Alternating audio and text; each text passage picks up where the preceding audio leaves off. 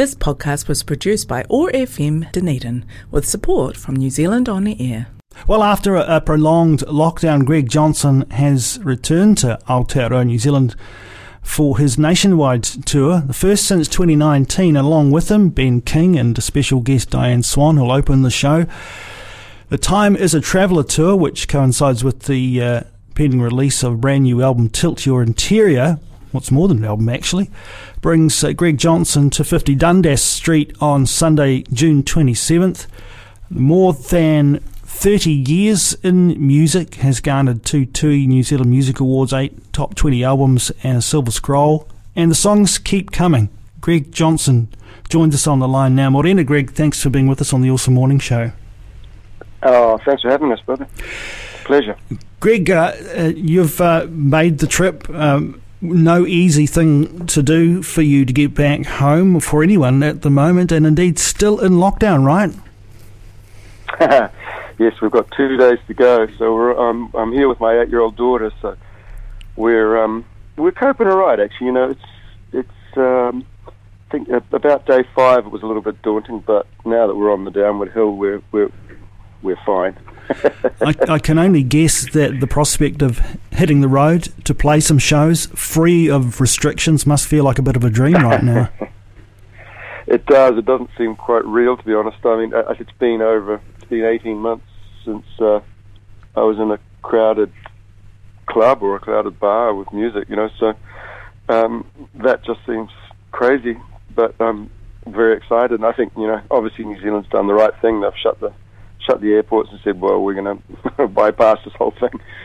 So it's good. I'm very pleased that no one's had to sort of suffer the kind of rubbish that we've had to go through for a year in the States. But a few vaccinations and it'll all be over. That'll be the key, I think. You've been based in LA. Describe kind of a life before and after COVID. Like before this hit, what was your musical life looking like? Well, I wasn't touring very much, to be honest. I was do the occasional show, but mostly I've got a little studio that I run, and it's near where we live. It's only a 10-minute, 15-minute walk, so we're not much driving or anything, which is the cliche of LA, of course. Mostly a walking bit of the city that we live in, and I'd be doing little projects with various other artists and singer-songwriters and of course working on my own stuff as well, and the occasional I did a film soundtrack for a film called A Seat at the Table about the New Zealand wine industry, and done work for various other people up there and around the world. But as soon as it all struck, everything was everything just shut down. And of course, a lot of what's happened to music is that a lot of musicians who would normally have gone to the studio have set up their own little setups just to keep the ball rolling at home. So a lot of them are finding out now how what a money sink having a studio is. You can pour endless amounts of money into it unless you're very careful. So it just changed everything in that sense. And of course, we were teaching it from home. My daughter was out of school for a whole year, so she was doing online schooling for a year. And you know, our apartment's it's a small apartment. It's not a big place with a backyard, but luckily the beaches remained open, and being California, you could get outside pretty much 7 days a week, 24/7. So we just hunkered down like everyone else, really. We might assume that kind of enforced isolation creates a perfect setting for writing, but has it been, and was it for you? It was, yes, it was, Jeff, actually. And I was planning an album in 2020 anyway, and we just changed the way we were going to do it. It was going to be, we were going to shoot up to London and do part of it with Nigel Stone and some of it here and some of it there. And what ended up happening was I did it essentially in my own studio with my New Zealand guys sending bits and pieces up, and some of my other guys from around the world sending bits and bobs, all virtual. And it was pretty fantastic, actually. We managed to make a video for almost all of it. And I had I raised money to do it by selling essentially a virtual box set from my website, which was my entire catalogue, plus everything else, all the demos and odd bits and pieces from my whole career in one place as downloads, as full-res downloads. And I figured the download is almost extinct, so now it was a good time to just put the whole lot up, and we sold that whole box set with the new album for $95, and we did that, raised enough money to make the record and pay the rent for a few months. So yeah, I think the nice thing about these kind of, well, one of the positives about these kind of events is that it makes people think outside the box, you know. So that's what we did, and I think the record is, I'm really, really pleased with it. It's my first album in 5 years, and it's got some good stuff on it. You know, people seem to be liking it so far. It's not quite out, but it'll be out in any day. So we're talking about the Tilt Your Interior project, which is that's right. Yeah, kind of necessarily creatively been something of a retrospective and a vehicle for material that has not yet seen the light of day, and for new stuff. Yeah, well, the album itself is all new, but the box set was all my previous studio albums and live albums and everything else all in one place.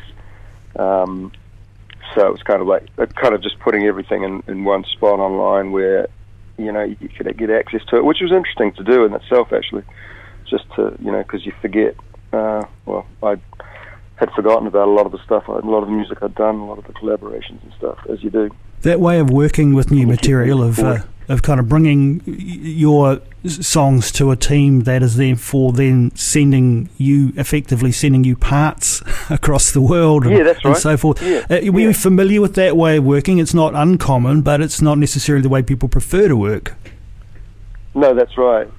It's an interesting one. You know, I think it's pretty essential to collaborate with people on any kind of album, really. I mean, it just adds, you know, people think differently and they think new things to an idea. But at the same time, as you say, a lot of people, the technology's made that very, very, very easy these days. And it worked out all right. I think, you know, the next one we'll all get in a room somewhere, spend a week together. But I'm pretty pleased with the results. So.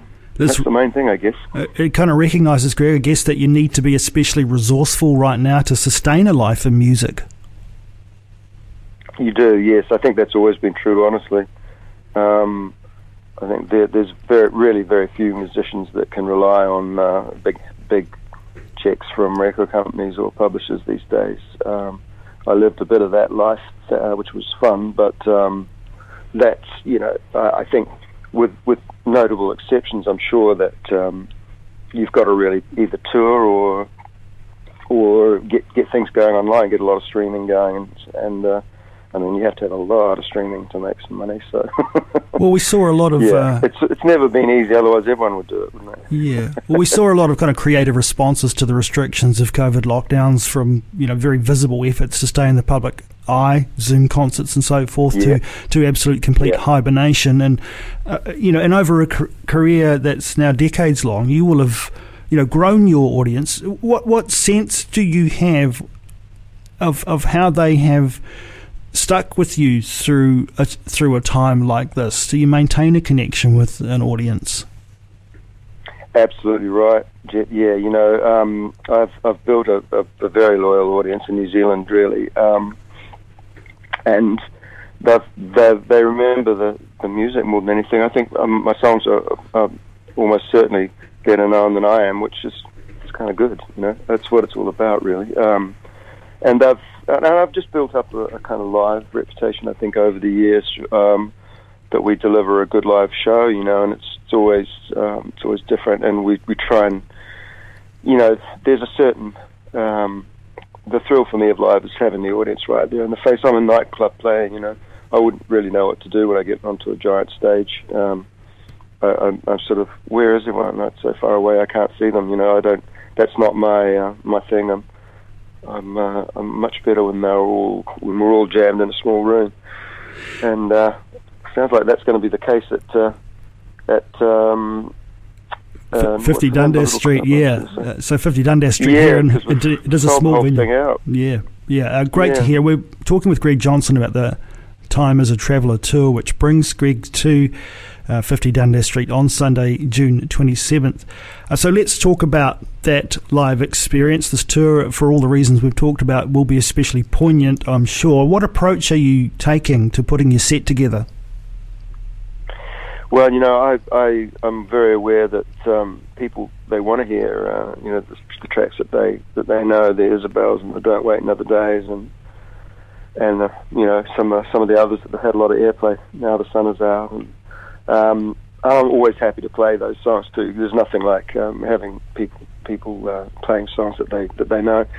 But I've got a big enough catalogue now that I don't necessarily have to repeat on a lot of the sort of songs that people probably know a little bit less. So it's always fun mixing stuff up and also reinventing a little bit some of the older tunes. And on this one, I'm trying 3 or 4 of the new albums. So it's it's always good fun, and half the fun is talking to people before, after, and during the show as well. Just seeing what everyone's doing, and it does feel like a kind of extended family, honestly. Yeah. And how are you presenting them? You've got Ben King on board. Yeah, for Dunedin, I believe for being a little daytime gig, it's a duo, which is quite a different sort of vibe as well to the band. It's a little bit more intimate, even again. Ben plays electric and sings with me, and we've got Diane Swan warming up, so it's going to be a great afternoon. We had a conversation with Diane a couple of weeks ago here on OARFM's Awesome Morning Show. Fabulous new album from her too. It's great to see, isn't it? Yeah, she's awesome. She's been around, for a while too, and just a class act all round, really. Now that you've made this huge effort to get back to Aotearoa, New Zealand, and to begin this tour, have you set your sights much beyond the tour in terms of where to from here? I'll be working a new record for a little while, I think. I've cancelled shows in England and Ireland twice during the lockdown, so we've got to try and resurrect those. And my California people are saying, why don't you do a California show? It's like, yeah, I'll try and figure somewhere else. So there's plenty to be going on with, for sure, yeah. Well, Greg, we really appreciate the time you've taken to join us here on OARFM on the Awesome Morning Show. All the very best. You've got a couple of days left to get through, and then you can get out and enjoy the freedoms of a country, I guess, that you're going to really enjoy testing yourself out on the road. You know it. Yep. Greg Johnson. I'm searching for oysters the minute I get out. Oh, mate. Brilliant. Brilliant. Good luck with that. Kia ora, and thanks so much for being with us. Kia ora, ka kia, thank you. This podcast was produced by OARFM Dunedin with support from New Zealand On the Air.